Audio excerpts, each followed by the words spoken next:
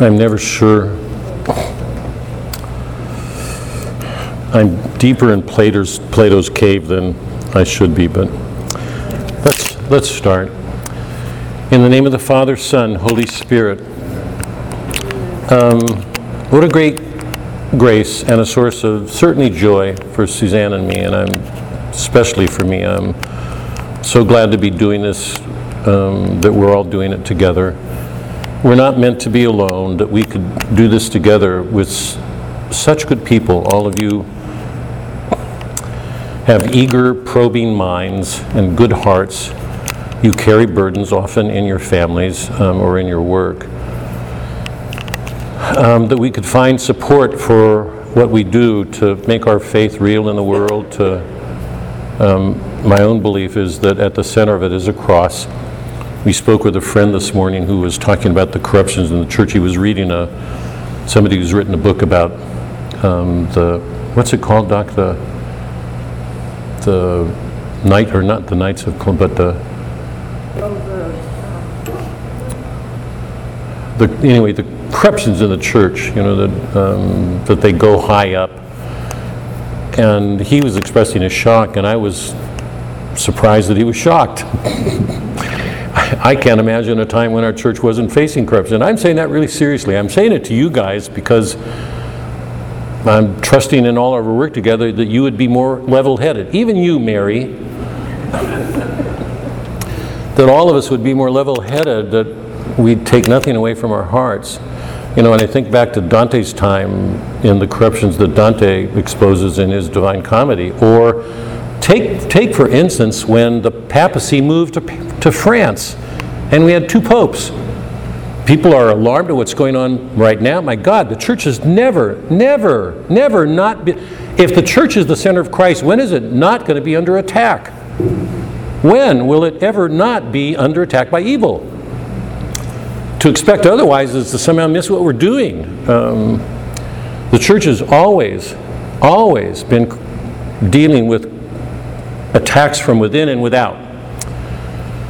So that we could gather together to do this together, to have done Fide Oratio and Regensburg, where popes are calling us to reason, not just our emotions, because they all know that without a sound reason, our faith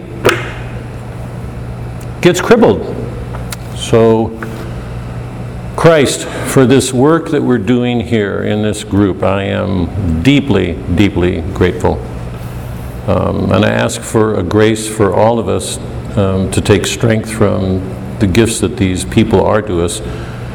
Leo, Pope John, Benedict, now Louis, and eventually Chesterton, that these men had the courage to stand alone in a world that was going nuts when the church was at a cross. I mean, where else can we be? That's the center of our faith. That you all show up weekly amazes me. I am grateful.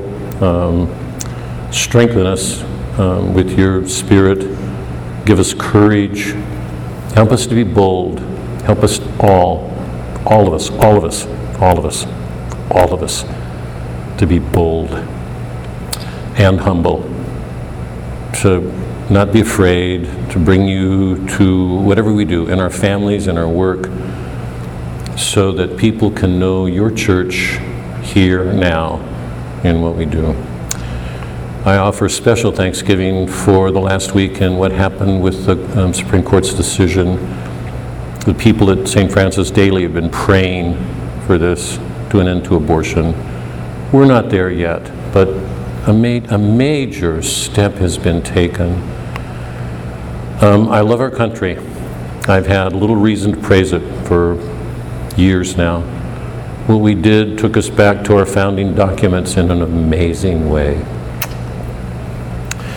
It was a great affirmation of the good sense of our documents at a time when so many people are trying to destroy them, our country. So thank you, Lord, for your grace, the gathering forces that are trying to answer these these stupid people. For all the great good, thank you. What a heartening week for all of us. Help us all to take strength. My own belief is the violence has just started. The war has been underground, now it's surfacing. It's only just beginning. So let us be strengthened in the work that we do, in the work ahead. We will not be able to complete this work, to carry it forward, if we do not know our Constitution and our laws. We will not. The whole call from Leo to John Paul to Benedict is to recover reason. Laws are a product of reason. We will not be able to address these things if we don't recover better minds. So help us not to take our laws for granted, as learn our Constitution, our laws, the legal precedences, so that we're able to answer these things in our families, in our children, in our communities. Our whole call here is to strengthen our reason so that we can find a strength in our faith. We are glad to do this. I certainly am. Watch over the justices, protect them, protect our churches. The Catholic Church will be a target now, for sure. The justices who supported this will be targets. People will be targeted at a local level. The contest now will be taken to states. The debates have to take place at a local level. It puts a burden back on us where it should have been all along. That means we have to carry on this fight at a local level. So let us take this seriously. All of us here take this very seriously. We have a fight now in our yards. It was national. It was easy to dissociate it. You know, it's remote. Now it's here. It's in our homes, our backyards, our neighborhoods.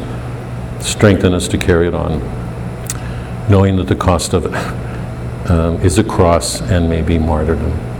So please grant us your grace. This is a big turning point in our history. Help us to pick up the gift that's been given to us and receive it and help it to grow. We offer these prayers in your name, Christ, our Lord. Amen.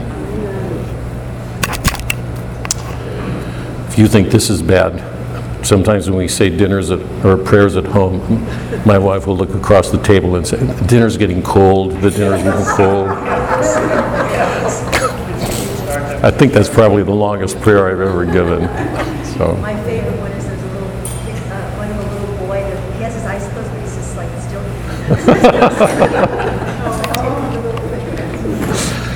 Oh, God.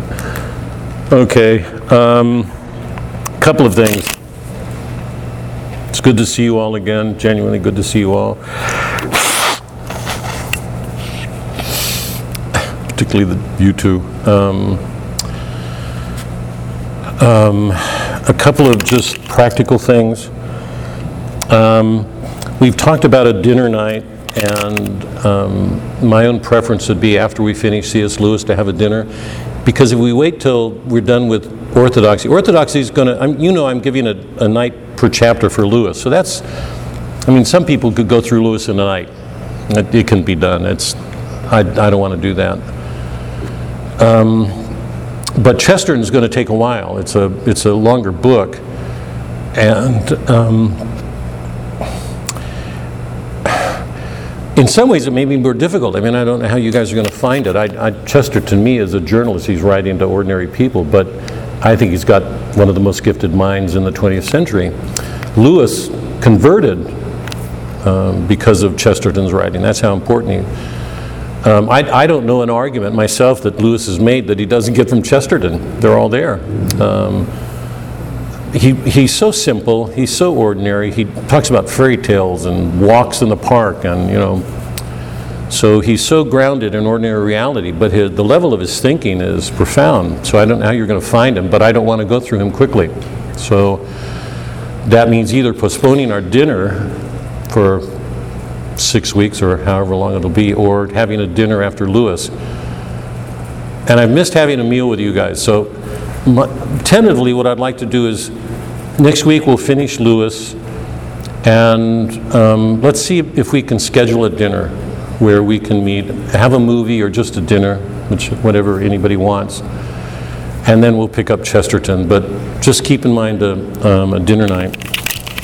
I've got 2 movies here that we have extra copies of. One's Man on Fire. There's a good bit of violence in it, and the other one is Quigley with Tom Selleck, and I love them both. We don't have a Blu-ray. I don't know how we got them, and we've got Quigley. If anybody would like either of those movies, you're welcome to have them.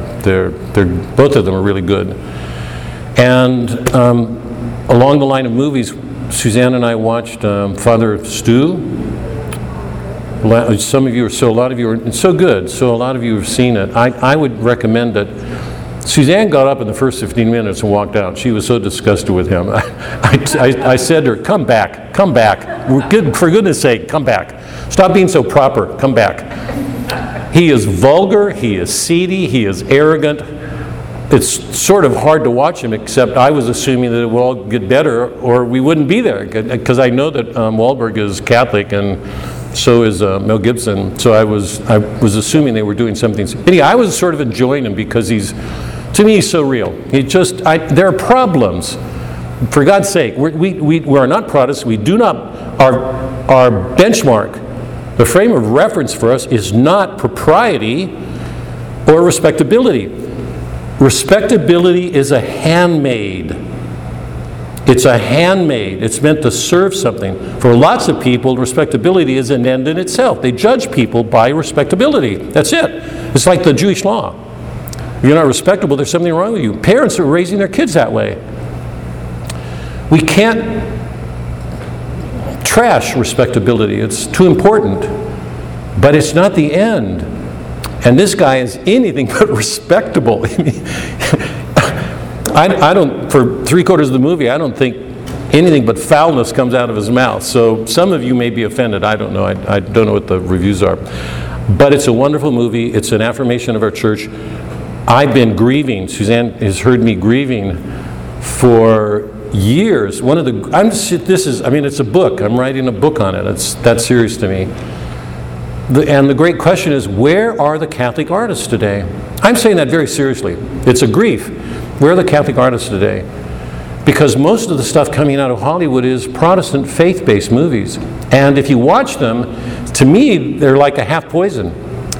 I mean, they just make life respectable and easy. Everything resolves around it. They don't deal with evil very well, and I don't think they deal with grace. Father Stu does, both of them. The reference point for Father Stu is not respectability. If you watch the movie, everything that everybody wants is denied them. So the answer isn't success. It's not what is Father Flynn's word? The gospel of prosperity? I think it's his description of the American Protestant world, the gospel of prosperity. It's not that. Prosperity, security. That's not what this film's doing. It looks at a guy who is so offensive, a woman. Sorry? She's just as bad. She's just as bad. I liked her. I mean, she at least she calls him to, she's calling him to some principles, and she's the beginning of a turn. I don't want to give movies away. But if you can just get through the first half of the movie, it turns into a very tender, and it's not doing what faith-based movies do. It's not, and in that sense, it's deeply Catholic. It's deeply Catholic, and it's probably more Catholic because it looks at a world that's measured in being nice and decent and respectable. This guy is anything but that. It's a wonderful movie. So I just encourage you, if you're looking for a movie, just watch it. Father Stu, Mark Wahlberg and Mel Gibson are in it. The parents are awful. They're just awful. Which is good. Not all parents are. I mean, as much as we'd like to think we're so good, I think most of us as parents have real failures. We'd like to be everything we wish we could be with our children, but we're passing on sins, and so Anyway, just a recommendation. It's a good movie. If you can get through the first half hour. Okay, the abortion issue. Let me get to this. I know this is going to be touchy, but I want to say a few words about it. If you look at the notes I gave you, and you go to the back, it's on page 6 of our notes, if you've got our notes.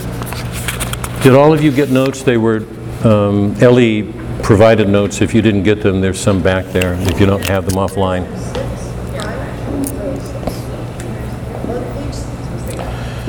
I want to do this very, very quickly because this is not, it relates directly kind of in a tangential way. Put that together. God, would you guys have to put up with. I want to try to be as brief as this as I can. If you go back at the history, I love our Constitution. On the 4th of July in our home, 20, 30 years ago, we started a tradition. On the 4th of July, we do readings. We read from the Declaration, we read from the Constitution, we read from the Federalist Papers. We do Lincoln's, Gettysburg, the first and second inaugural. We do Reagan's. I look at some amendments. My kids may hate me forever, but there's no way on this earth I'm going to make of the 4th of July just fireworks and hot dogs. That's been a standing, so during the middle of the day, we spend an hour or two reading. It gets tearful sometimes. I've cried. When I've asked our grandchildren to stand up and read, who can barely read from the Declaration, I get weepy to see a grandchild reading. God. We have the most amazing Constitution documents, founding documents that have ever historically been written. If you look at political regimes from the beginning, America set out to do something never done before. The balance of power, the fact that they knew that all democracies were destroyed by majority rule, the passions of people, they let their emotions take over, and democracies go. Republics go. Rome went, which was the greatest republic that's ever existed until America, or Dante's republics. We've gone through that, those of you who are here with Dante.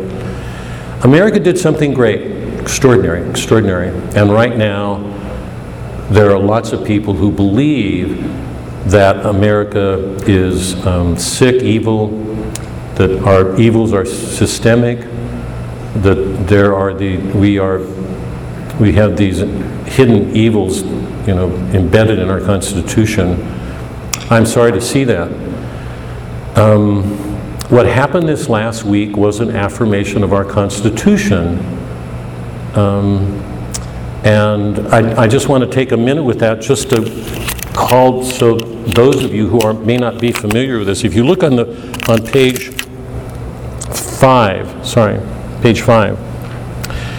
I've written down some major court decisions that had a powerful influence on the history of American political life. Is everybody following me? Marbury versus Madison, the Missouri Compromise, Dred Scott. I'm bringing it up quickly to today, Roe Wade. Those were major landmark decisions that were reversed. Marbury and Madison wanted to give the Supreme Court review powers over legislation. That's in direct violation of the Constitution, because the Constitution is trying to do everything it can to keep those powers separate so they can check each other. To give the Supreme Court that power, a review power over legislation, exceeded their power. That was in place for a long time. It was overturned. Missouri Compromise, the same thing. You know that as we moved west in our expansion, that the whole question of slavery became a major issue that led to a civil war. We killed each other over that because the northern states wanted to make laws that said no slavery allowed in the territories, and the southern states wanted to allow slavery as we move forward. So there's a conflict. Every one of Lincoln and Douglas debates probably the most important debates that's ever taken place in our history were about that. It's extraordinary. The Dred Scott decision, it was a decision by a Negro, Dred Scott, who was raised in a slave state, and his owners took him into free territories. And once he entered into free states, I think it was Illinois and Wisconsin, he was raised in Missouri, which was a slave state. He took the position, once free, always free. He entered a free state. So he should have been freed by so states' rights law entitled him to freedoms. He took, I think, of the Attorney General to court, and then he took the United States, if I remember correctly, to court. The Supreme Court handed down a decision that defeating him on the basis that he was Negro and he didn't have full rights. That was the basis of the Dred Scott. Now imagine how that would have taken then. Because that decision, all it did is antagonize the conflict between North and South. We went to war shortly after that. That decision played a major role in leading us into the Civil War. Is everybody following? Because the decision was, he's Negro. So he doesn't have full rights of a citizen. He's less than a man. That was the basis of the decision. We fought a war. By the way, this is crucial. Sorry for this. This is why I wanted to get on. I love law. Part of me, if reincarnation were true, I'd like to come back as a lawyer, but I just think law is so important, and this decision would not have been made, it would not have been made if there had not been a number of Catholics on that board who loved law and put their focus there. They read law really well. I think America is an extraordinary country because of its legal tradition, because of its commitment to law. Let me just make that flat out. In one of Lincoln's most famous addresses, two of the addresses that are really important if you love these things, one of them was called the Lyceum Address. There were two addresses. One of them was Lyceum, and I can't remember. In one of them, he was addressing an alcoholic group, and I can't, sorry, my mind is going. But what he was addressing was the lawlessness of that time. America was becoming lawless, and it bothered him. It really concerned him. His argument was to the alcoholic group. This was like a prototype of Alcoholics Anonymous. He said he didn't want people coming to preach to this group who had not been alcoholics, because they would have been in their heads. He wanted people who had been alcoholics who recovered to recover, because he said it's only those people who bear these sins who will know what to say to people who are struggling with alcohol. It's just an amazing man. Lincoln was an extraordinary figure. But he said in that address, if I remember, he said, America was committed to a proposition. It was committed to doing something no regime had ever done in history before. It was committed to the proposition that all men are created equal under God. I mean, there's the Declaration, the Constitution. That was a proposition. He put it that way. He said it was yet to be proved that America could only be as good as it could be to the degree to which it lived up to that proposition, because it was not a settled thing. That means we always have to fight for it. It can never be settled. We either keep fighting or we're gone. Because what we were trying to do as a democracy, a republic democracy, had never been done before. That was Lincoln. So I love law. I love law. I love law. And I love our legal tradition. One of the great ironies for me is after the Dred Scott, we should have learned law is fundamental to us as a people, but all things cannot be settled by law. And I'm not saying we're supposed to go out as holy roller people of faith and knock over law. We are called to be lawful people. But the war showed that not everything can be settled by law or reason. That a point may come where we may have to risk our lives, give up our lives for this. So even though law is inferior to faith on a scale of values, it called us to something essential to our identity as American people. So if you look at these court cases that I'm putting down here, I'm only listing them because there are a number of important court cases that were reversed.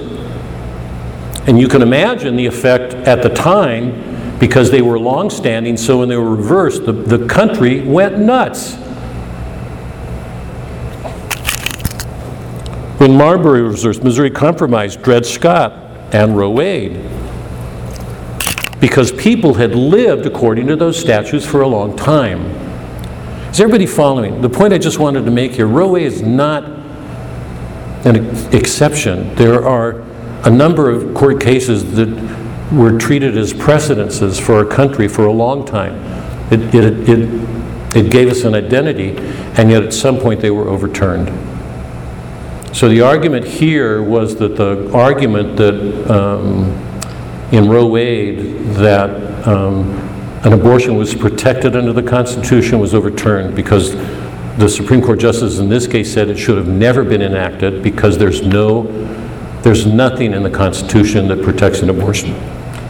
There are a number of amendments, there's a number of amendments that suggest private rights.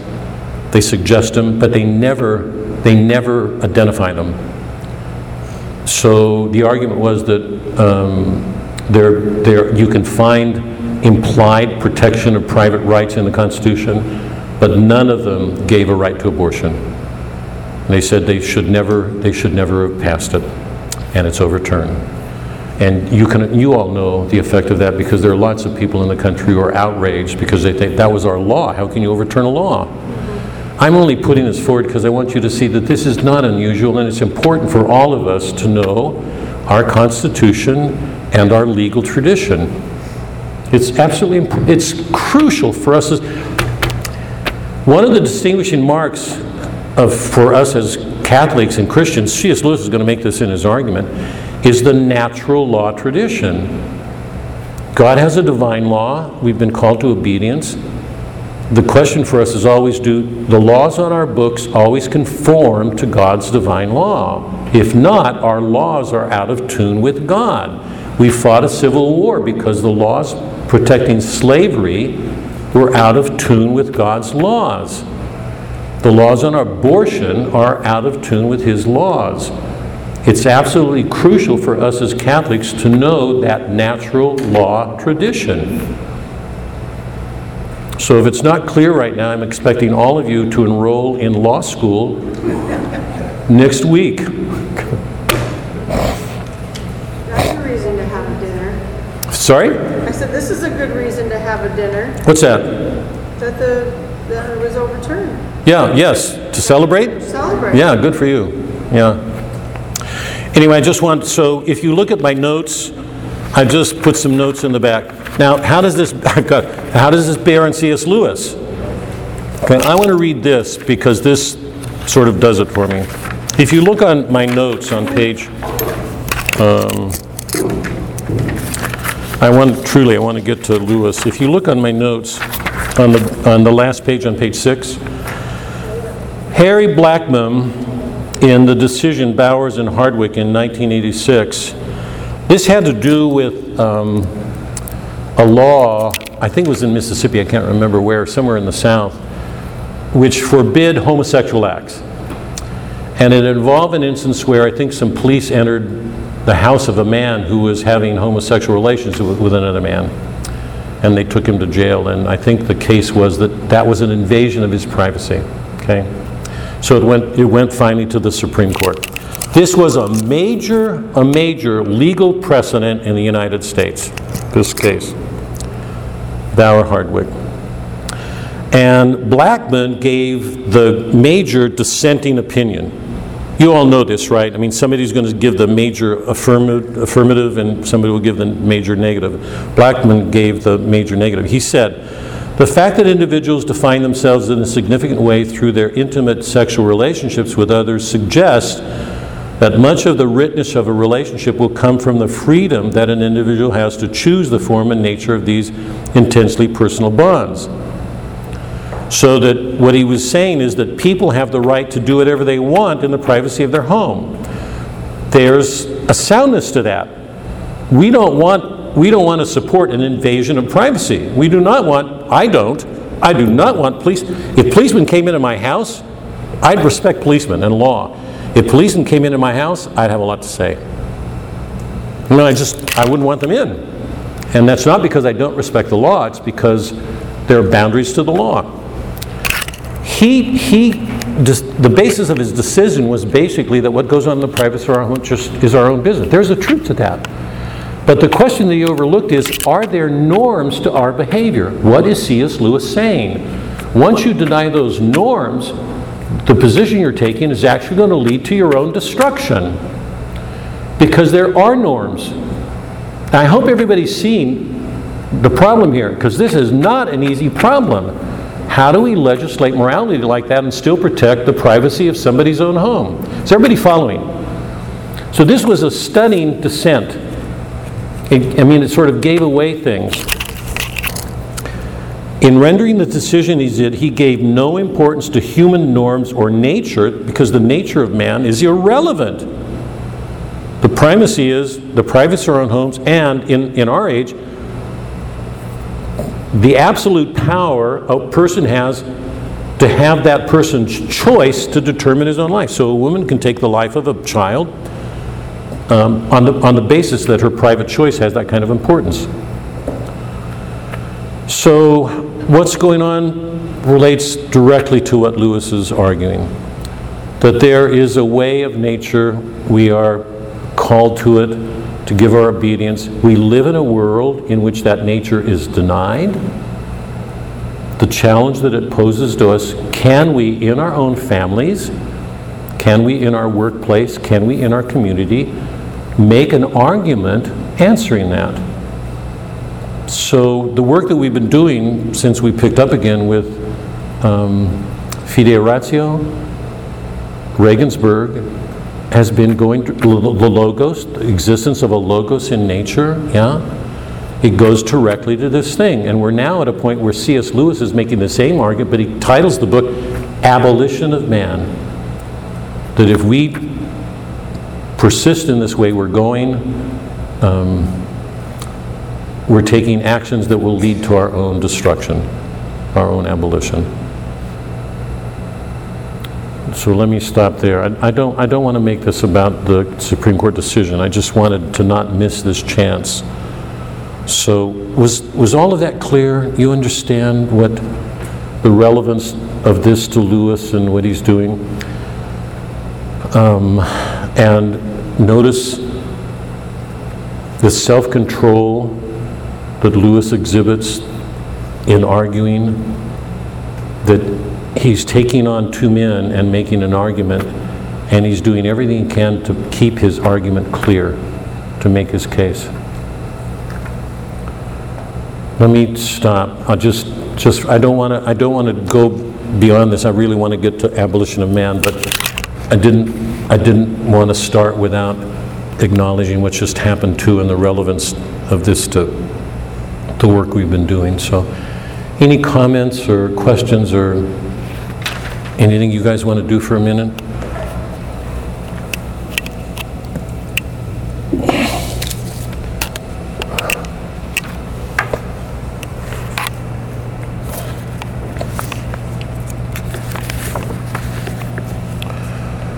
Wow.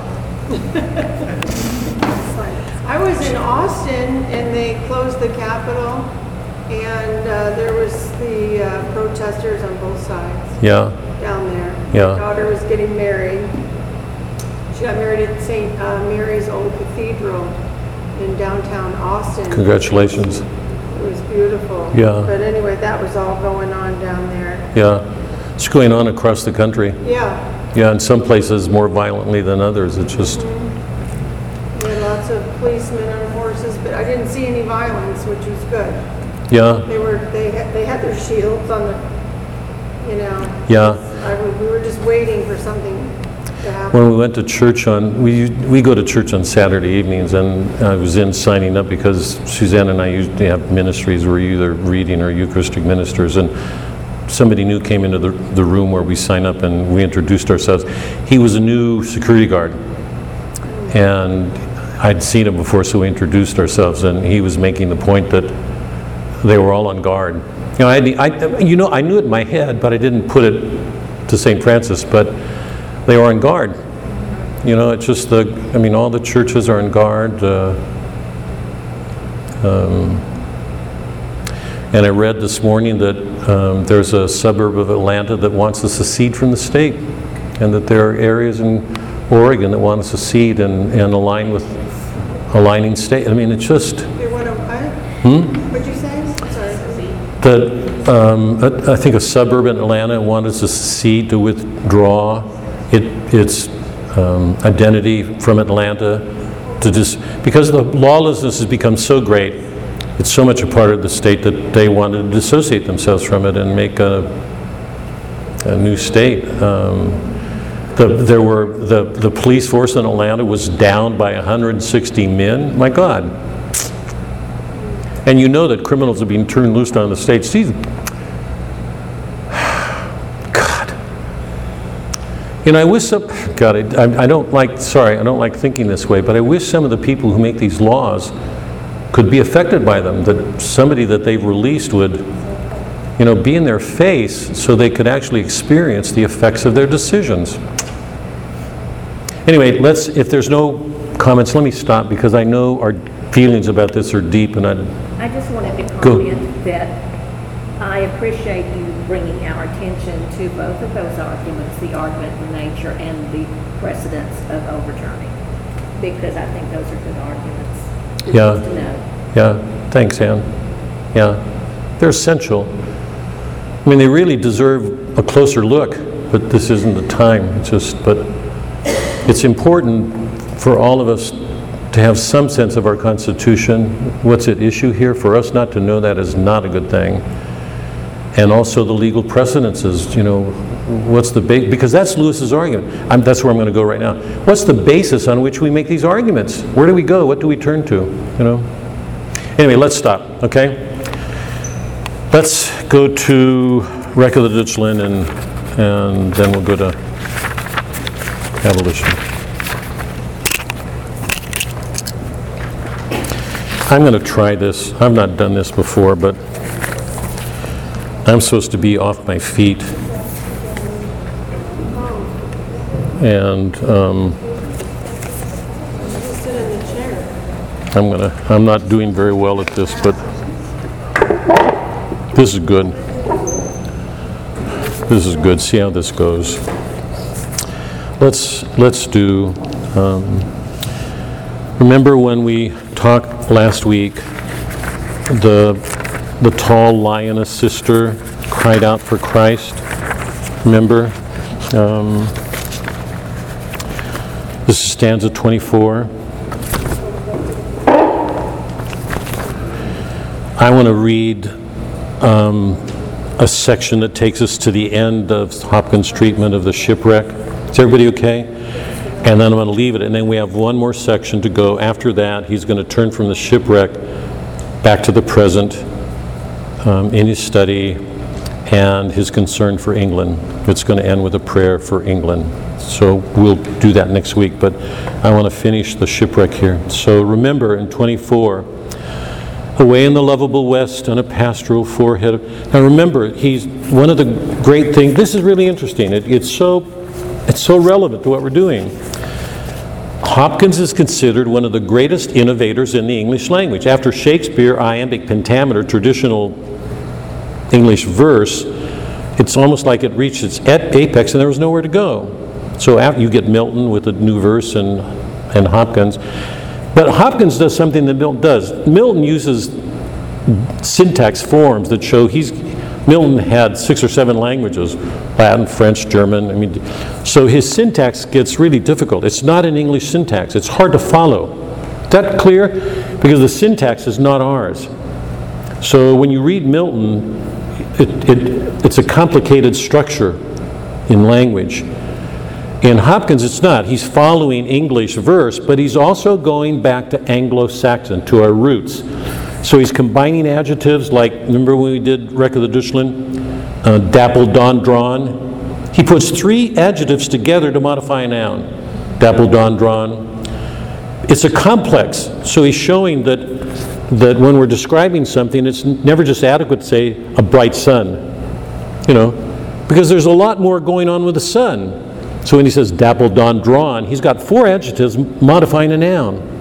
And his use of alliteration, the strong alliteration, boom, boom, boom, are Anglo-Saxon qualities. So he's doing something in modern English that nobody had done. So he's one of the greatest innovators, but it also means it's hard to read. It's not easy to read, okay?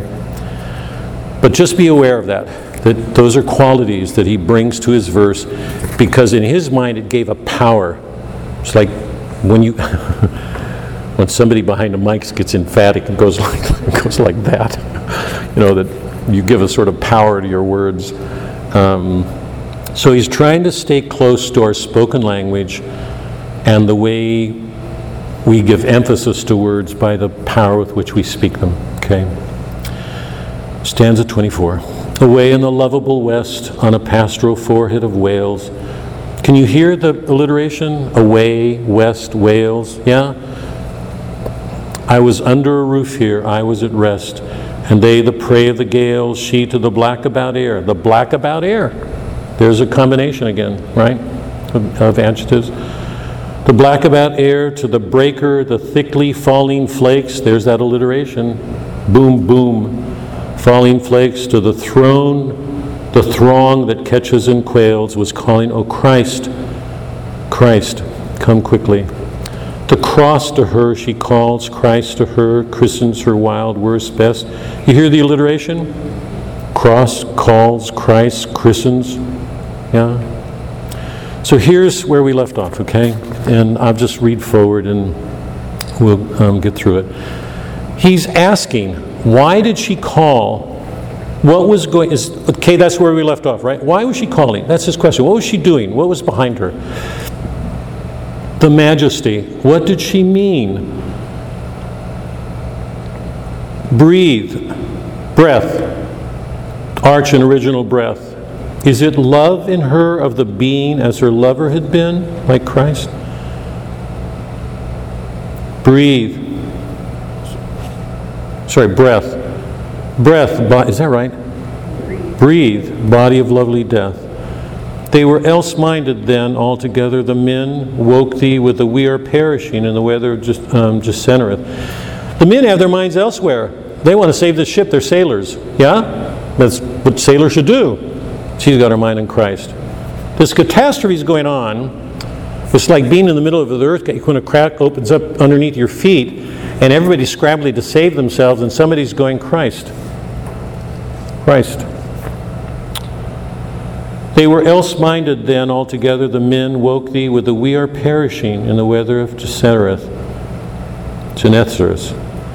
Or is it that she cried for the crown then, the keener to come at the comfort for feeling, the combating keen? Remember, one of the reasons for alliteration, like keener, come, comfort, combating, right? You hear that, right? One of the reasons for that is because alliteration very often gives you a sense that you're imitating the actual thing going on. It's like a roughness or some bumpiness or something of that quality. When in the Windhover, when Hopkins was discovering the flight of the bird, they were all sibilants because he was describing a bird in the flight. He's trying to help us feel, to participate in that moment.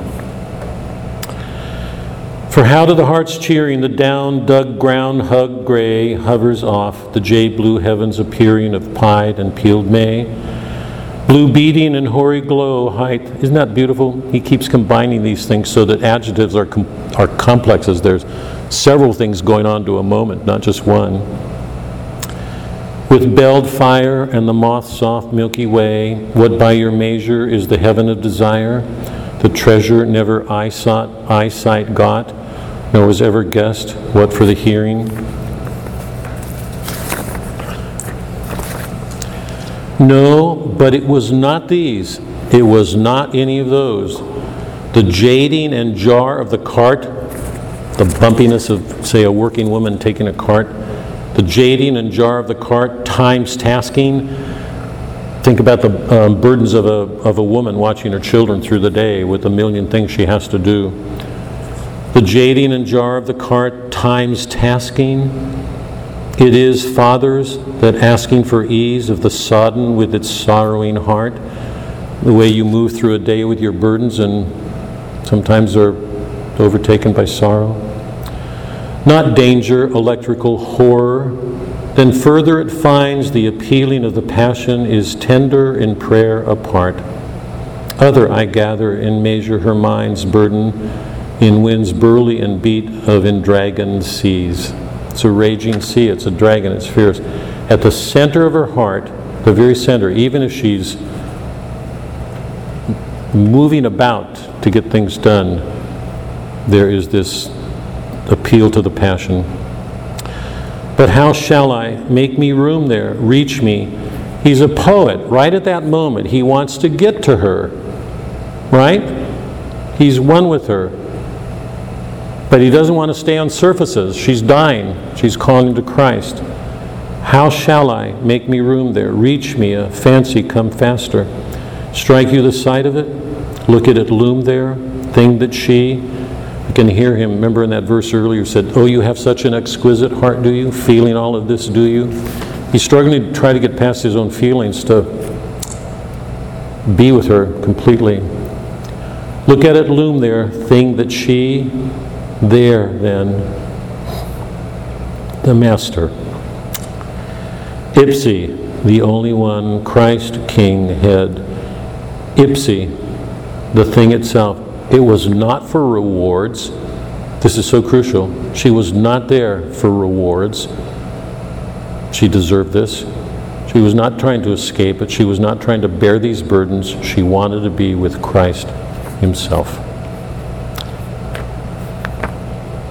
Ipsi, the only one, Christ King head. He was to cure the extremity where he had cast her, where he had cast her. Do deal, Lord, it with living and dead. Let him ride her pride in his triumph, dispatch and have done with his doom there. There was a heart right. Remember, she's the only one who called out Christ. There was a heart right. There was a single eye only on him. Read the unshapable shocked night and knew the who and the why, wording it how, but by him that present and past, heaven and earth are word of, worded by. All things are of him, about him, and he's the one who speaks them. The Simon Peter of a soul, to the blast Tarpeian fast, but a blow beacon of light. Jesu, heart's light, Jesu, maid's son. What was the feast following the night? Thou hadst glory of this nun. Christ, you had glory of her in the midst of her trial. Thou hadst glory of this nun, feast of the one woman without stain, for so conceived, so to conceive thee is done. But here was heart's throe, birth of a brain, word that heard and kept thee and uttered thee outright. Well, she has thee for the pain, for the patience, but pity of the rest of them, heart go and bleed at a bitter vein for the comfortless, unconfessed of them. The rest didn't have him. Yeah? They had other things. They didn't turn to Christ. Comfortless, unconfessed. So at the moment, if I can put it this way, at the moment of her, let's call it the crucifixion. At the moment, at her greatest pain, she is with Christ. There's no escape. She's not asking, save me, give me my reward, this is what I deserve, look how good I am. She is saying, Christ.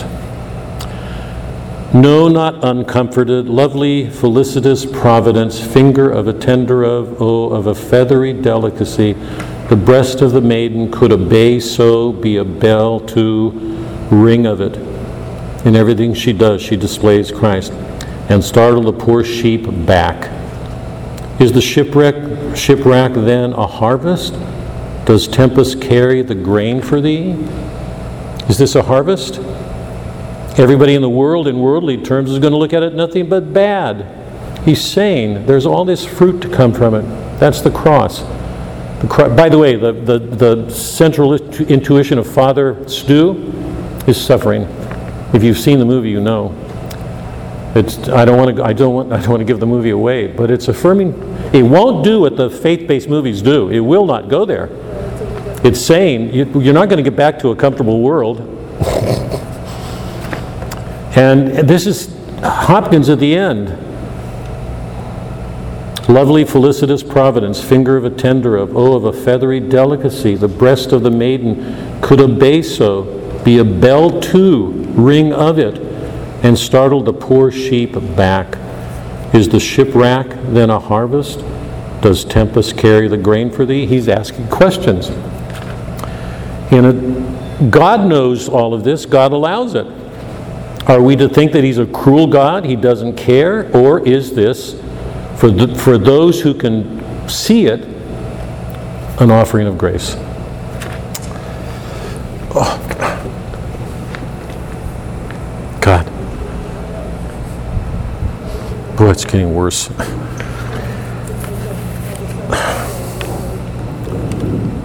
Okay. We'll finish the Rack of the Dutchland next week, okay? Let's start. Sorry it's so late. I'm getting to this. If you look at the board, you'll see that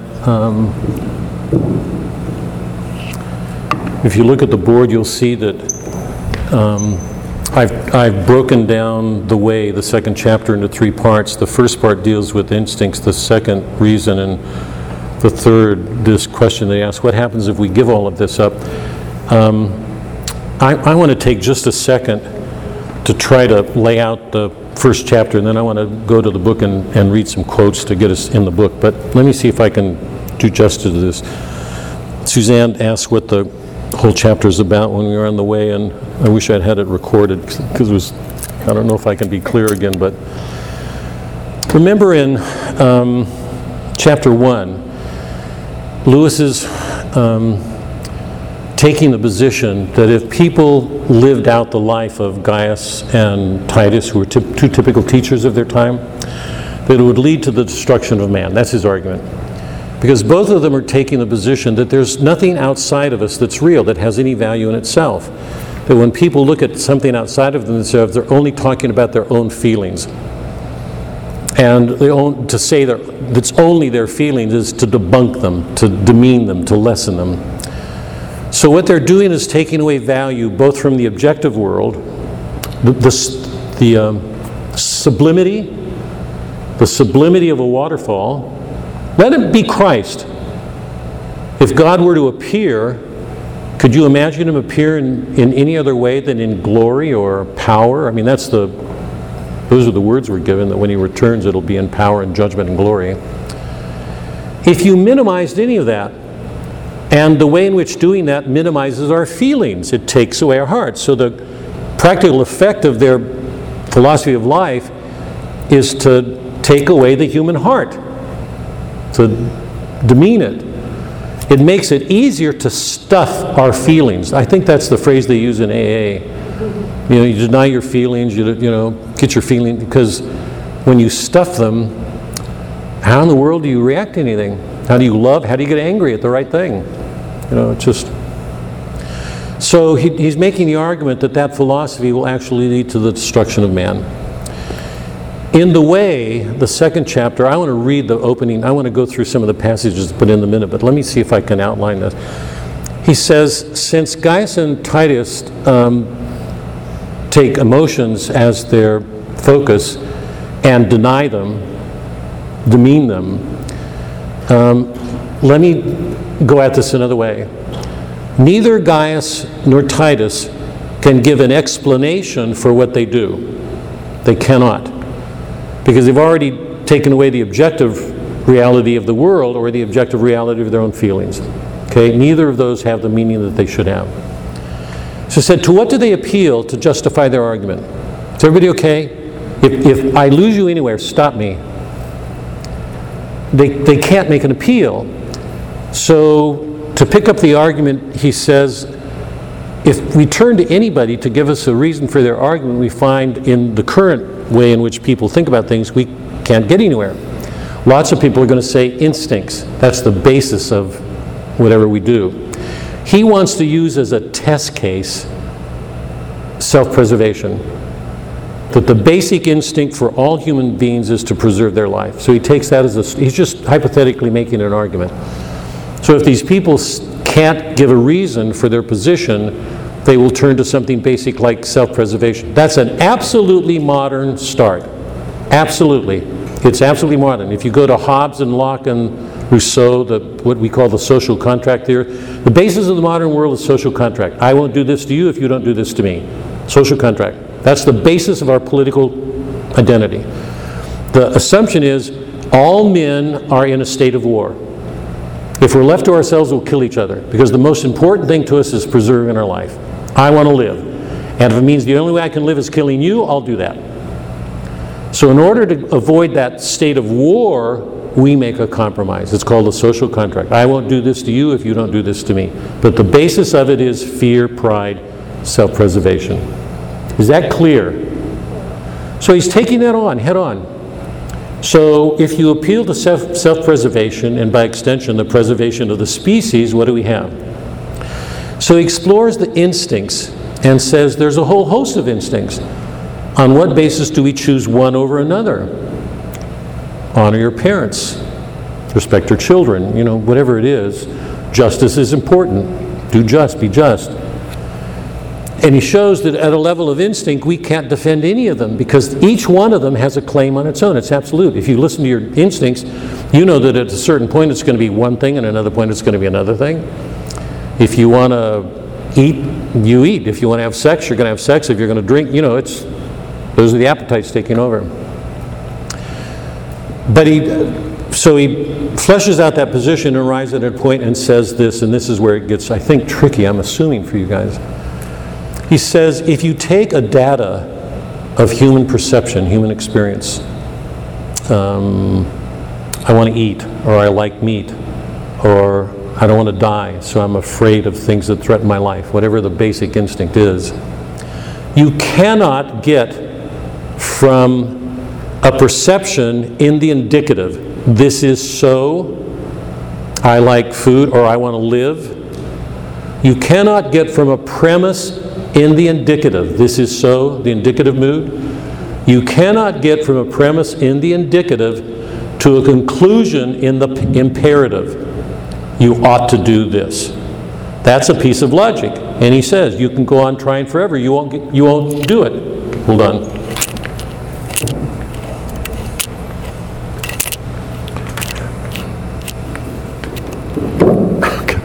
I wish... I don't know, just here. See, can you hear me okay? Is a piece of logic. This is sort of basic in a logic class. Let's say you take the premise, all men are mortal. All men are mortal, yeah? Socrates is a man. What's the conclusion? Right? If you have a major premise like all men are mortal and you put Socrates in it, Socrates is here, he's included in that major premise, so you can make a logical conclusion and say Socrates is mortal, right? Could you say all men are mortal, Socrates is a man, therefore he's immortal? Is that logical? No, it's not. You can't draw that conclusion, okay?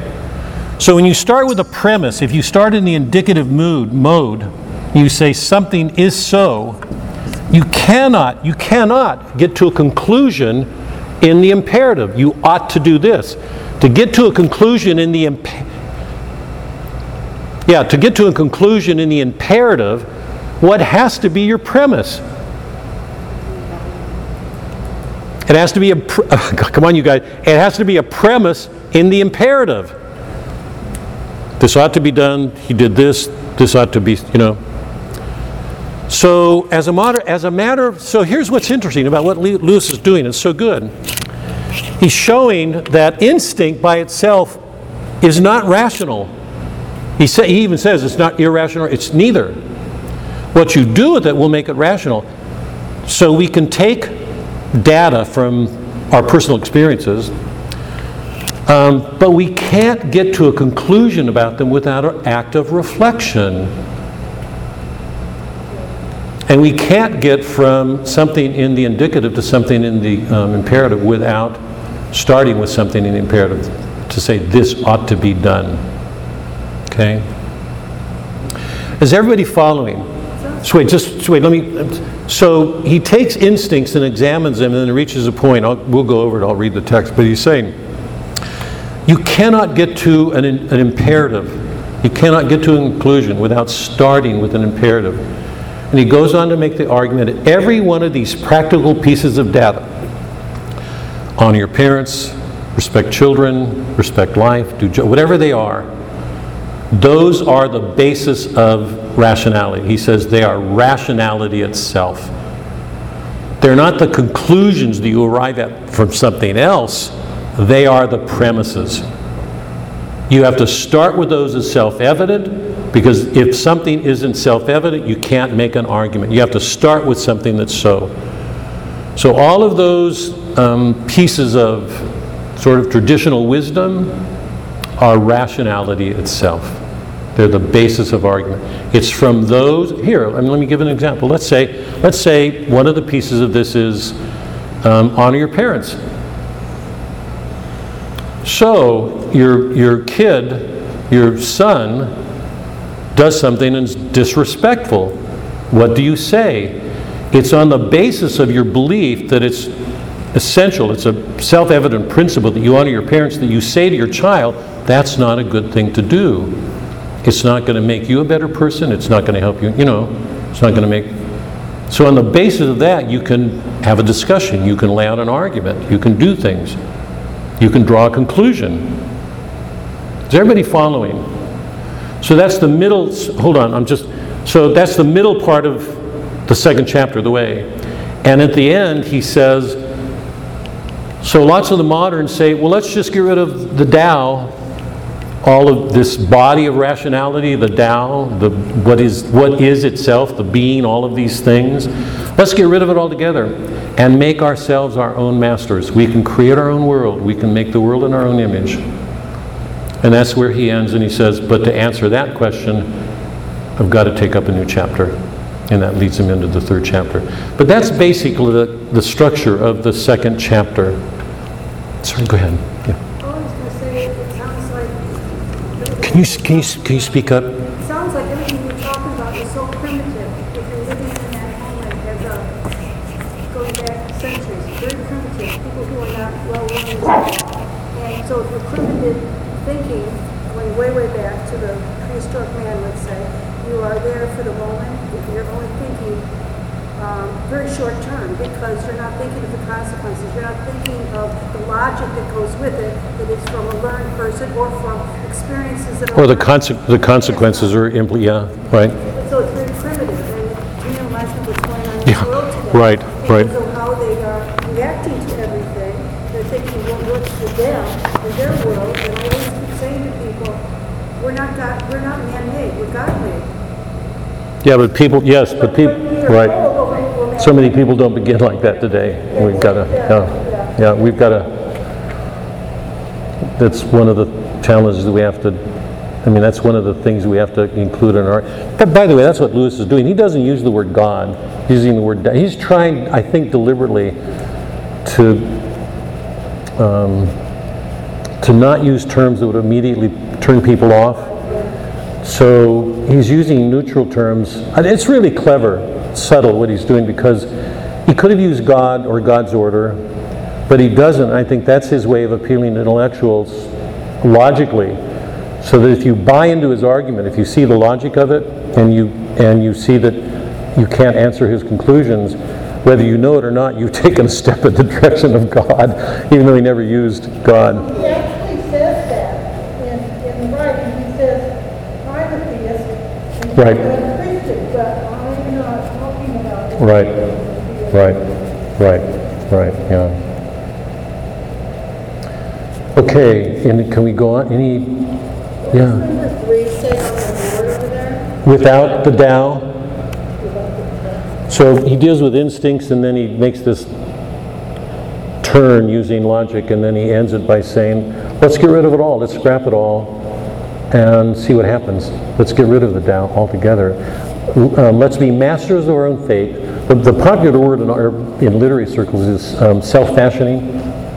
You fashion your own world, you create your own world. This self-fashioning, you make yourself.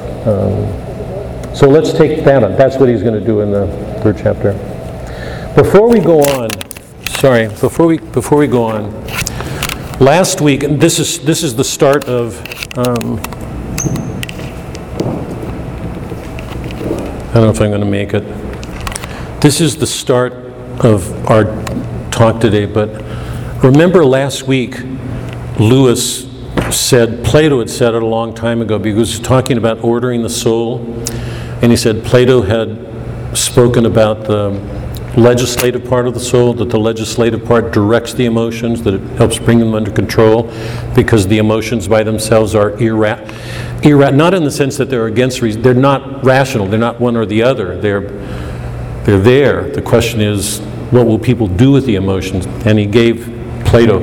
I want to go back to 2. We've done this before, but just by way of review. Remember, in Plato's Republic, Plato said, he used the cave allegory, and he said, all of us are in a cave. Yeah? And this was his allegory. It was his way of describing the predicament all of us are in. All of us. Me, Suzanne, all of us. We're all in a cave. There's a fire, a light behind us. The people in front of it are carrying books. I should have put that there. They're carrying books. Because they're reading. The way they look at the world is through literature. Right? Is there anybody in this room who has an idea that they didn't get from a book? It's never happened. They're all carrying books. It's the way they read. And that reading shapes the way they look at the world. So they look in front of them, and the light from the fire behind them casts shadows on the wall. So these are images or shadows, right? And people take the images or shadows as reality itself. But they're deceptive because they're not real. They're shadows. So we look at the world and we see things and we take those things as reality. And we're deceived. And remember, those of you who've seen this before, remember that one of the person questions those shadows. He breaks free because all these people down here below are chained. They're all in chains. One of the persons asks questions, and the fact that he questioned things frees him, and he begins his ascent up the cave until he comes into the light. Okay? So for Plato, the beginning of wisdom, this is biblical, this is scriptural, this is philosophical. The beginning of wisdom is asking questions to wonder. That's the beginning of wisdom. I've said this again and again. If we ever stop wondering or asking questions, we're dead. Questions don't belong to kids, they belong to all of us. It's asking questions. That means starting, I'm 80. Even if you're 80 years old, you start with some wonder at the awesomeness, the amazingness of the world, and you wonder, what's the meaning of that? What's going on? What does that mean? You know, you ask questions. When you do that, you begin to get free of the shadows. And that's the ascent, the philosophic ascent out of the cave. Okay? So for Plato, his argument was the soul has 3 faculties: reason and appetites. And appetites take 2 forms. It's desires. Either desire for higher things like truth, beauty, and honor, or for bodily things. Now let me go through that again. And I want to be really clear here, because lots of people posit this. He posits it. He's not positing anything. He's drawing this picture based on actual experience. If any of us were in a desert, you can imagine this. If any of us were in a desert, I'm going to give 2 examples here. If any of us were in a desert and you got thirsty, So your appetites, your desires, you wanted water, and you went to a pool, and next to the pool was a sign that said poison, what would you do? You wouldn't drink. Your appetite, I mean, your mind would say a problem, right? So you can either drink or you can reflect on your thing and say, I've got a choice here, but you've got a choice to either go ahead or not. So you can either follow something or not. So Plato's allegory is not based on hypothetical thoughts, it's based on experience. Let me give another example. Because what he's saying is, reason controls the God,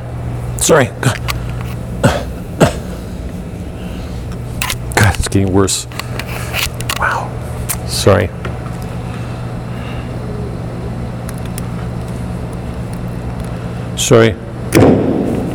Reason controls the appetites by means of that middle element.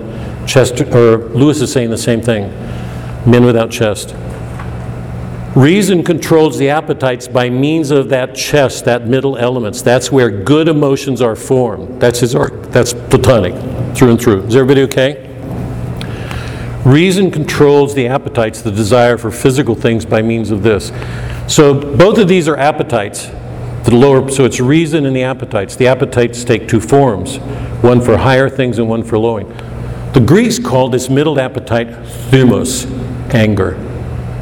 When you love higher things, beauty, truth, goodness, those are the transcendentals. You long for those and you fight for them. That was Achilles, that was Odysseus, that was Aeneas, that was Dante.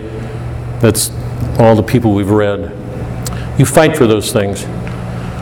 So, let me use another example. Two teenagers their parents are gone, they're sitting at home on a couch watching a movie, and there's a sexual scene. And reason says, you don't do anything right now. And their appetites say, do something right now. How able is reason at that moment capable of answering those appetites? Who's going to win out in that moment? Depends on the kid. Yeah, absolutely. Depends on top of other. Generally speaking, you stop. Generally speaking, taking away my bite here. Generally speaking, what's going to happen? You all know, right? I mean, you give into your passions, drinking, sex, whatever it is. It's only if those middle appetites are strong enough that reason has an ability to control the lower appetites. So the most important thing is learning to form those good emotions, to make them good so that the human soul can answer those lower appetites when they push. Right? And the other example he gave it's in a book called The Phaedrus is using the charioteer. He said the reason is the charioteer, and he's driving two horses. One is the white and the black. The black is the lower appetites for the physical things, food, sex, it's all those things, our bodies. Plato was not very fond of the body. It's one of the reasons I have reservations about Plato, but I mean there's an extraordinary wisdom of this, but the charioteer controls the black horse by means of the white horse. Take the white horse away and the black horse would be out of control. That's C.S. Lewis's argument, right? Men without chests. It's only by developing good emotions that we are capable of fully realizing who we are as humans. And his argument is that Gaius and Titius are not doing that because they're taking away the whole ground of emotion. They're taking away the reality outside, and they're taking away any ground for learning to order our emotions, to love the things that we should love and to hate the things that we should hate. Now let me stop. That's a quick overview of the first two chapters. Anybody have any questions?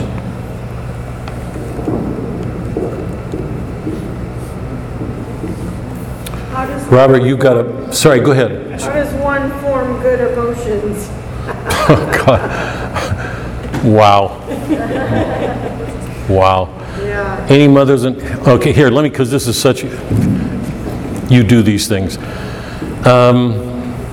Okay, I mean, obviously we could spend a whole week, 7 nights talking about that. Let me just try to make this as clear as I can.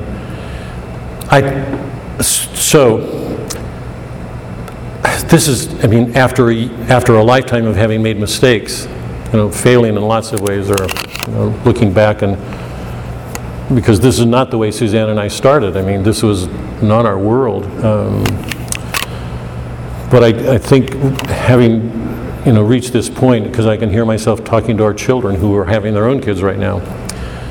So if you believe in these things, if you believe in a God and there's something there worth loving, so that you have a reason for correcting yourself, trying to become a better human being, you will try to be more patient, more braver, to have the courage to do things in your marriage, as parents with your children. So, and remember, we did that. Every work we've done together has gone. I mean, let me go back to the very beginning when we started, because I didn't want to go to the Iliad. It was too. We started with Merchant of Venice, Shakespeare, in the commercial regime. And I remember saying then, Portia had to mediate between two extremes, between Shylock and between the Christians. That, and we went through this. I used Plato. If you're called, this is Old Testament. If you're called to be just, which is Old Testament, that's Christ's Father. So indirectly it's Christ. He came to fulfill the law. That's his Father. If you want to be just to another person, justice means giving another person his due, his or her due, right? Can you do that if you have not ordered your own soul? If your soul is out of order and you believe in justice, won't you make a mess of justice in a lot of what you do because you won't approach it in the right way? So how can you be just to another person if that's what you're called to, if you've not made your own soul just, if you've not ordered your own soul? Christ himself said, we said it a couple of weeks ago, all sins, every one of them begins in the heart. It's not the world that's at fault, it's us. We have, Christ's first call was to repent. Yeah? That was the beginning of his ministry. That's Christ's ministry. Repent. If we don't carry a spirit of repentance, of correcting ourselves to everything we do, everything, I hope I'm not misspeaking here. Is there anybody here who believes that they're already perfect and they have nothing to correct anymore before you die? We're asked to, does that mean we don't do anything until we're perfect? No, I don't believe that. Christ didn't say that. Nobody did. Plato and Aristotle. But we have to begin to order our own soul, to be honest about our own failings, carry them in everything we do with each other. The danger of not doing that, I'm assuming everybody knows, we get self-righteous, we condemn other people, Christ, you'll be measured out to you, whatever, If we don't change ourselves, how can we change the world? And changing the world means being braver, learning to control our emotions, so we love what we should, bring that to our kids, our marriages, That's the short of it. Obviously, you could go everywhere with it, but I'm speaking for myself, learning to be more patient, trusting in God, being brave, risking, admitting faults, trying to correct yourself.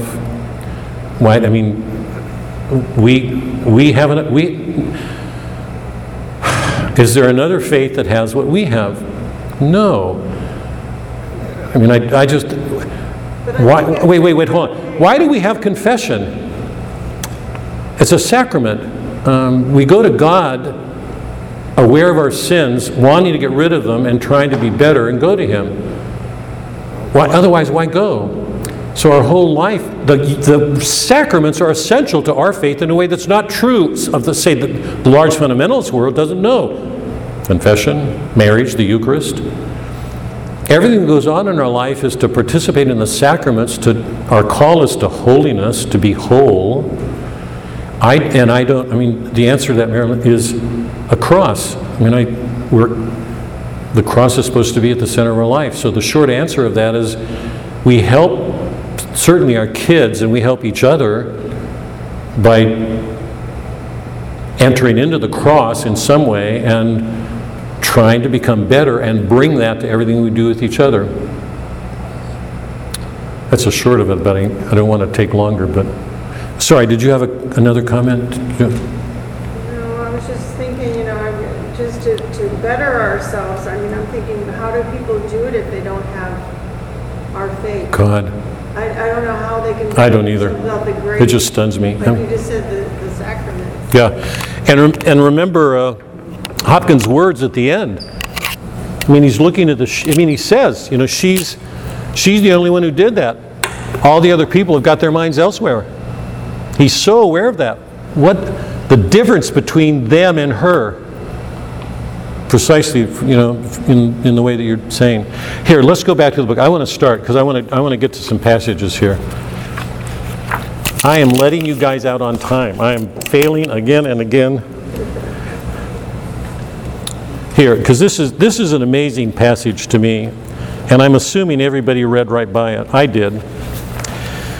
Remember, the way begins with that quote from Confucius, "It's upon the trunk that a gentleman works." The trunk is a metaphor. I hope a trunk is a metaphor for all of life. Yeah, it's like I think Anne and Suzanne, the gardeners who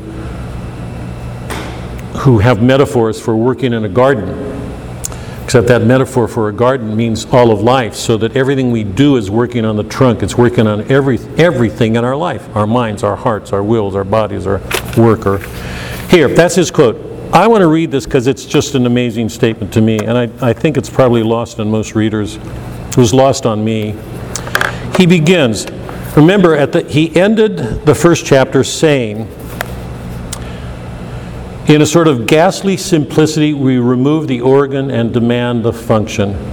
God, we take out the heart and then ask people to feel the way they should. How can they do it? We create that condition, and then we're surprised when we get what we get. We make men without chests and expect of them virtue and enterprise. If you don't love somebody, remember, this is our call freely, whether we're loved or not. How will that person know love?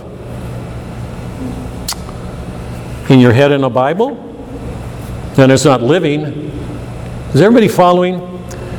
If we don't love, how is anybody around us going to learn it when that's our call? And our call is the cross, and I'm assuming everybody knows how hard that is and how much I think most of us want to avoid it. We make men without chests and expect of them virtue and enterprise. We laugh at honor and are shocked to find traitors in our midst. We castrate and bid the geldings be fruitful. Okay, that was the ending of. Now, the beginning of 2 is amazing, and it's deceptively simple. The practical result of education in the spirit of the Green Book must be the destruction of the society which accepts it.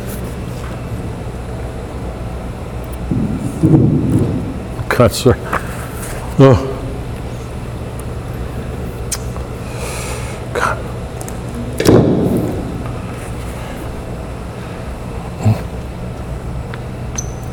Excuse me.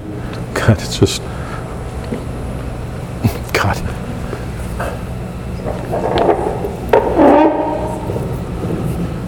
Here. This is an amazing passage.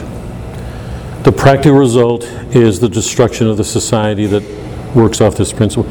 But this is not necessarily a refutation of subjectivism about values as a theory. The true doctrine might be a doctrine which, if we accept, we die. No one who speaks from within the Tao could reject it on that account. En the fe ke olesun is the Greek. But it has not yet come to that. There are theoretical difficulties in the philosophy of Gaius and Titus. Now hold on. That Greek phrase is from the Iliad. It's an amazing line. It's a giveaway line, and I want to take a second with it here. In the Iliad, if you remember, Achilles is withdrawn for the war. The Trojans are defeating the Achaeans. Patroclus, his dearest friend, comes and says, let me go into the war, I'll wear your armor.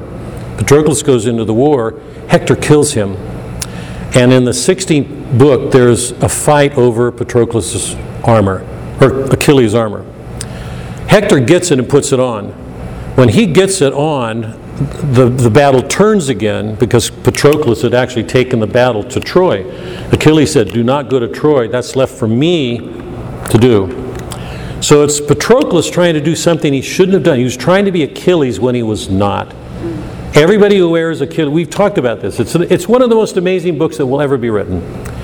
He tries to be somebody he's not, and he dies. Hector tries to be Achilles. He wears his armor. He dies. Homer is showing us there's this honor peculiar to man who does what Achilles does, and that means be honest about yourself, give up. Remember, he got new armor. When he admitted his mistakes, he gets new armor.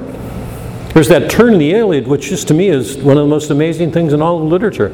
It's only when he confesses his weaknesses and admits his faults that he gets new armor. He goes back into the war. Nobody can stop him. It's like a man in AA saying, I'm an alcoholic. Once you admit that, what do you have to be afraid of? If you've been hiding your life because you're an alcoholic, and you take that away, you admit it, what are you afraid of? So when man admits his sins, something comes to him. Hector puts on the armor, he turns the battles, and the Greeks are getting defeated again, and he pushes them back. Right at that moment, Aias turns to Zeus, and he says, help us. He says, if anybody, this is amazing, this is where, it's C.S. Lewis's quote, and nobody's going to see it, it's just, unless you know that. Aias turns to Zeus and he says, if anybody had their wits, if anybody knew anything, they'd see Zeus is favoring the Trojans right now. It's like he's saying it's fatalistic. And Aias has not been fatal. He's the strongest, next to Achilles is the strongest man. But he says, Zeus has got this. It's like somebody saying, end times are now. I can read the end times. You know, anybody who doesn't see it is stupid. Are you following? So he says, we're doomed. Zeus, and you can't miss it. God's on their side. It's a little bit like 6 months, or let's say a year ago, saying God's on the side of the left. He's favoring abortion. Look, abortion's taken over. It's like somebody saying it's fated. That's the way it is, and everybody's going to believe that. That's the way it should be. Is everybody following? That's what Aias is saying. And then he says, nobody's seen it. We're all in the darkness. Zeus, give us light. Zeus, give us light. And then he says, find a messenger to go to Achilles and tell Achilles his dearest friend has been killed, because if he does, he'll come back into the war. And you know that's what happens. But in this moment, he says, find a messenger. I can't find one. I can't find one. There's nobody around. If we're going to die, Zeus, let us die in the light. That's this quote. Let us die in the light. Now hold on to that, because people will read that and entirely miss the meaning. And let me try to enlarge on it. Longinus, a great pagan writer, wrote a book on the sublime. The sublime. What did this book begin with? The waterfall and Coleridge's comment about the couple. You know, it was sublime. And Gaius and Titus blew it off. Remember?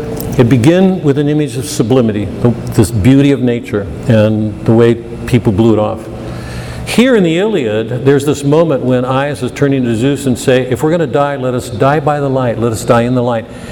It's a little bit like saying, like the nun in Hopkins, if I'm going to die, let me die in the light of that crucifixion. It's exactly like that woman with Hopkins saying, she saw something. She was in something nobody else was in. I don't think I can say that strongly enough. Are you all following? It's like in a moment, it's like wanting to see the truth, knowing that if you see it, it's going to kill you. If I'm going to die. It's like wanting to look on God's light when you know if you looked on His light, it would burn you to a crisp. But you'd want to die there, in that light. If I'm going to die, let it be there. Is everybody following? That's a stunning line. Why did Lewis use it?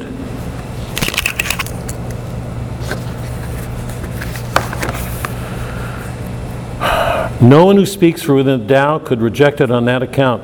He gives the Greek quote, I'm going to die, let it be in the light. But it's not yet come to that. Before we ever get to that point of ultimate realities where we have to risk our lives to die in the light. I'm saying that sort of truthfully right now with in our marriages or in a family. I gave you this statistic last week that 70% of Catholics don't believe in the real presence. Is it safe to say that most of us, or a lot of us, would like to think that we could die in the light of Christ when we die? Whatever the cost, doing something in our marriage with our wife or our wife with our husband, or, to be in that light with Christ, to die in it there, not in some compromise or going through the motions. Are you all following? Because it's such a difficult notion, this image of sublimity, the almost fatal quality of the light. The closest thing that I can get to it with us is the cross. That out of that cross came this blinding light.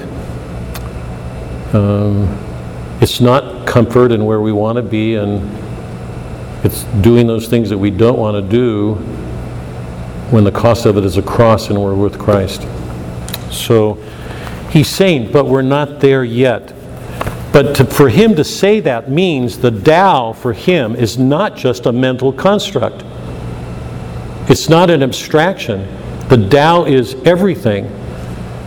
That's what he's been arguing all along. If you pick and choose in the Tao, you're cutting it apart. The Tao is everything. It's our life.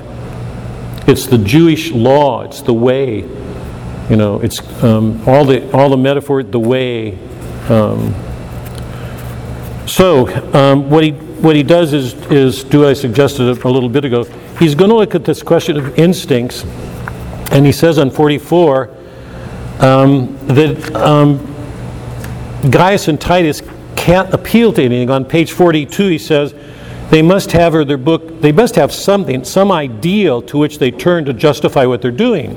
He says they must have, or their book is written to no purpose, and this end must have real value in their eyes. To abstain from calling it good and to use instead such predicates as necessary or progressive or efficient, because that's what they use. It's necessary, we have to do this because it's good.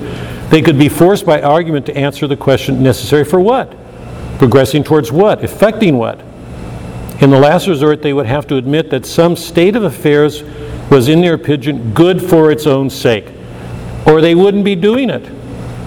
Is everybody clear? They're making all these appeals to this. In fact, they've made no appeals. What they've done is argue there's no value in emotion, there's nothing out there, it's only our feelings. And he's saying that can't be true. If that's true, there's nothing real. We have no way of communicating. We have no way of giving value to anything.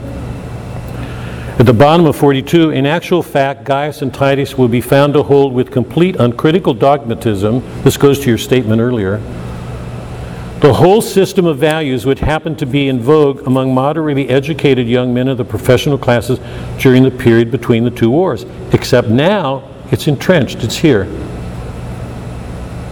And people hold this dogmatic belief that there's nothing there that will make the world what we want. There's no God. Now he goes on and examines all of this. I don't want to go on, but in 45, this is where the argument turns. He says, you can go on debunking by forever, but there has to be some basis, some ground to which you appeal to justify what you're doing.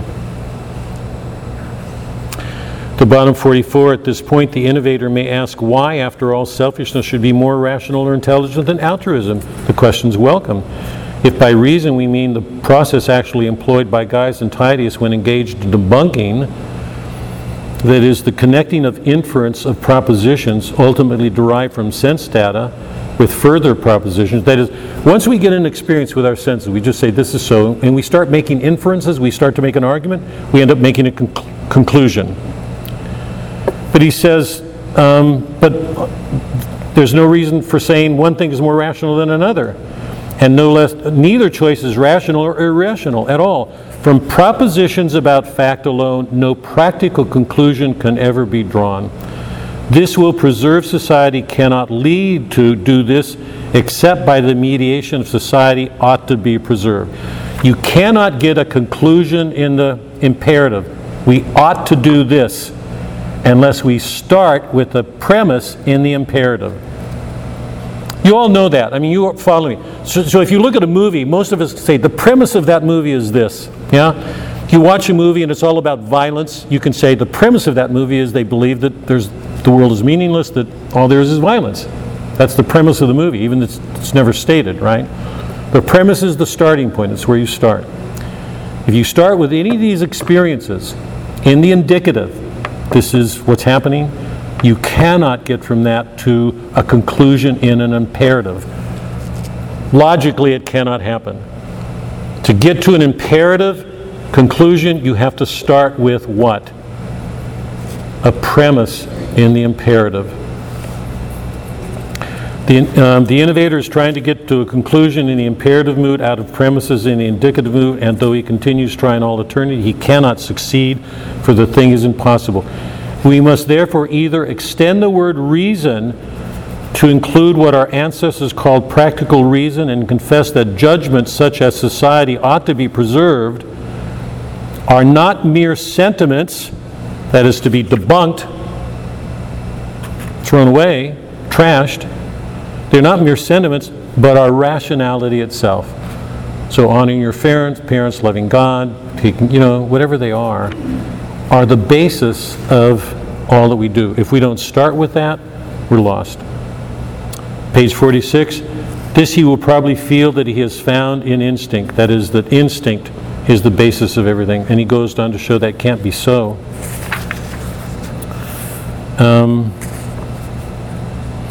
49, to listen to one instinct over another makes no sense. Each instinct, he said, if you listen to it, will claim to be gratified at the expense of all the rest. By the very act of listening to one rather than to others, we have already prejudiced the case. If we did not bring to the examination of our instincts a knowledge of their comparative dignity, that is, their relative claims on us, we could never learn from them. We have to perform acts of reflection on our instincts to make sense of them.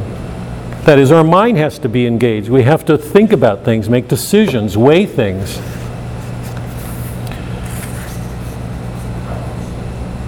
He says in 51 in the middle, only people educated in a particular way have ever had the idea of posterity before their minds at all. It's difficult to assign to instinct our attitudes towards an object which exists only for reflective in, because intellectuals today would say it's instinctive in us to save our own lives. So it's a natural conclusion to save our species. Only intellectuals do that. But they're the ones, that's Gaius and Titus. They're the ones who pick out one. They don't look to the whole Tao. They pick out one to focus on it without seeing how it might be offset by others. It's called reductive in the modern world. It's a reductive habit of thinking. 52, this is the crux. The truth finally becomes apparent that neither in any operation with factual propositions that this is so, nor in any appeal to instinct can the innovator find a basis for a system of values. None of the principles he requires are to be found there, but they are to be found somewhere else. All within the four C's are his brothers. That's from Confucius. The cure gentile or gentleman. Humani nibil a me elinum puto, says the Stoic. Do as you would be done by, says Jesus. Humanity is to preserve, says Locke. All the practical principles behind the innovator's case for posterity or society or the species are there from time immemorial in the Tao. But they are nowhere else. Unless you accept these without question, these are axioms, you can have no practical principle. You cannot get to a conclusion. Middle of 53, you must allow that reason can be practical, that an ought must not be dismissed because it cannot produce some is in its credential. If nothing is self-evident, nothing can be proved. Hold on, I want to make this statement. I know we're getting into logic. And remember that I said months and months ago that to think at all, we have to start with something self-evident. If you don't have something self-evident, you can't move to a conclusion. The two fundamental self-evident facts of our existence, most people don't even know them. The first self-evident fact of thought, I gave you this before. The first self-evident, I'm going to give a quiz on this in 6 months we're together. The first self-evident assumption, it's the premise. Take it away and there's no thinking. We can't think. The first self-evident fact of thinking is the rule of non-contradiction. If you take that away, we can't think. Either something's here or not. This microphone is here or it's not. If I say it's here, I can begin to think. The rule of non-contradiction is the first assumption of thought. Without it, we can't think. Is that clear? Lewis is saying, if there's nothing self-evident, we can't think. You can't make conclusions. I'll read it again.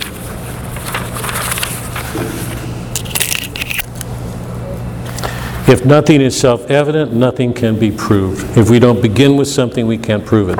Science makes inferences. Listen to this. Science makes inferences. It forms hypotheses.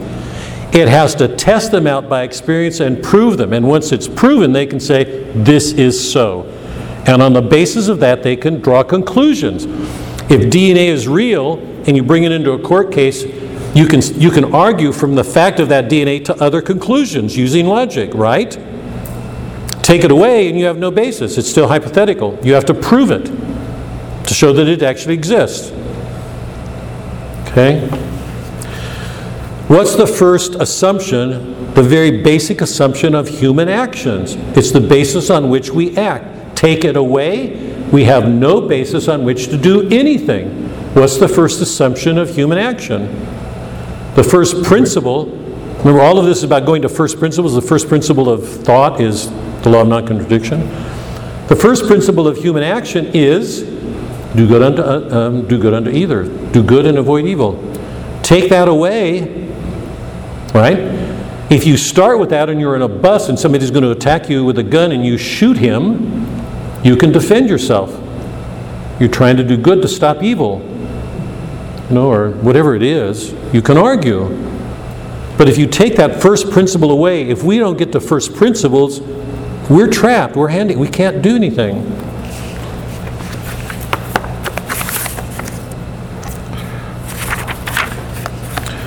Page 55. So he's spoken the truth and said, this is the crux. You can't get from an instinct to a not. You can't get from a fact to an imperative. You have to begin. And the only way to do that is to turn to what he's calling these first principles. And by the way, if you haven't seen, you know that the whole end of the book, the appendix is just long lists from the North world, the African world, the Egyptian world, the China. It's all these, what do you call them? Truths, practical truths of our life, that have existed everywhere. So it's just a long list. Those are, he's saying, that's the basis of rationality. Take that away and we have no basis on which to act. On page 55, he concludes and he says, since I can see no answer to these questions, what do we turn to? I draw the following conclusions. He's arguing against these people who want to do away with the Tao, or this sense of this. Remember Plato. For Plato was the good. The good was diffusive everywhere. Everything in the world.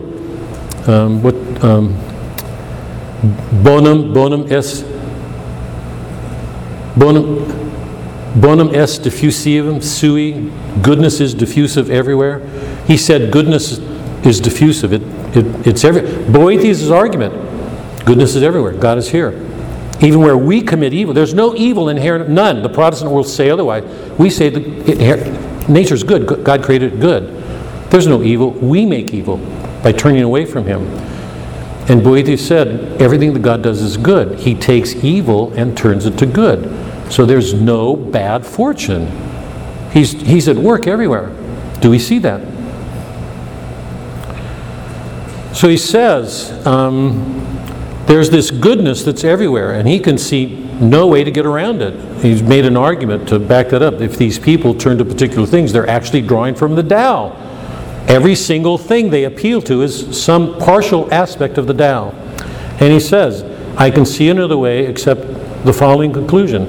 This thing which I have called for convenience, this is on page 55, the Tao, and which others may call natural law, or traditional morality, or the first principles of practical reason, or the first platitudes, is not one among a series of possible systems. There are no Chinese, African, there is one Tao, one all-informing goodness. The Jewish had another name for it. It was the laws permeate God's order. The good Jew would conform himself to that. It's not one among a series of possible systems of value. It's the sole source of all value judgment. If it's rejected, all value is rejected. If any value is retained, it is retained. The effort to refute it and raise a new system of value in its place is self-contradictory. There never has been and never will be a radically new judgment of value in the history of the world. What purports to be new systems, or as they now call them, ideologies, all consist of fragments from the Tao itself, arbitrarily wrenched from their context in the whole and then swollen to madness in their isolation. Go down a few lines. The rebellion of new ideologies against the Tao is a rebellion of the branches against the tree. If the rebels could succeed, that is, picture somebody cutting off the branch they're sitting on from the tree. They're actually taking away their own lives. The rebellion of new ideologies against the Tao is a rebellion of the branches against the tree. If the rebels could succeed, they would find that they had destroyed themselves. The human mind has no more power of inventing a new value than of imagining a new primary color, or indeed of creating a new sun or a new sky for it to move. I watch these commercials today that show couples sort of recreating the world in the way they want to be romantic with each other. It's the sort of mindset of our age, yeah? Create the world the way you want. There's no sun, take away the sun and the moon. Where would we be? I mean, it's as ridiculous as that, yeah? He's saying there can be changes, but he says it depends on whether the change is from the outside or inside. Change from within is organic. It's one with the Tao. So, don't do this to others was an older fashion. Do this to others is an improvement, but it's a growth from within the Tao. So he ends saying, so he says on page 57, do not do unto others what you would not like them to do unto you. To the Christian, do as you would be done to is a real advance.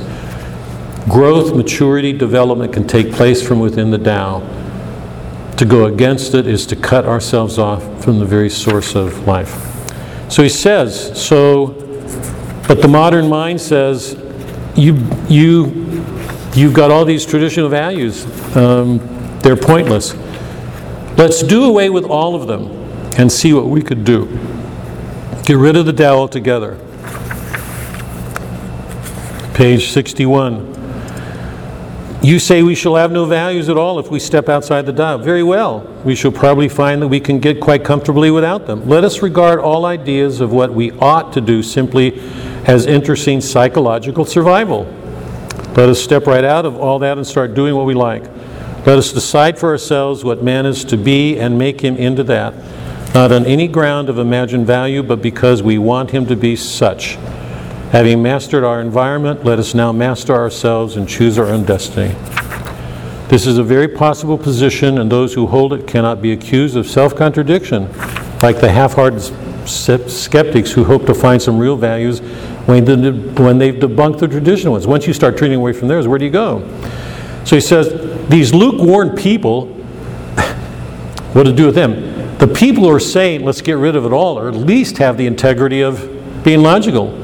Get rid of it. Let's be our own masters. This is the rejection of the concept of value altogether. I shall need another lecture to consider it. So the third chapter will be Lewis's attempt to answer those people to say, Let's fashion our own world. Let's create our world in our image. We don't need this stuff. I mean, this is so modern. I'm trusting everybody's seen it. Let's create our world in our own image. Okay? What's Lewis's argument to that? What will we discover if we take that step? That's the last chapter. That's the chapter we'll do next week. Okay? Okay. Heavy stuff in logic? No?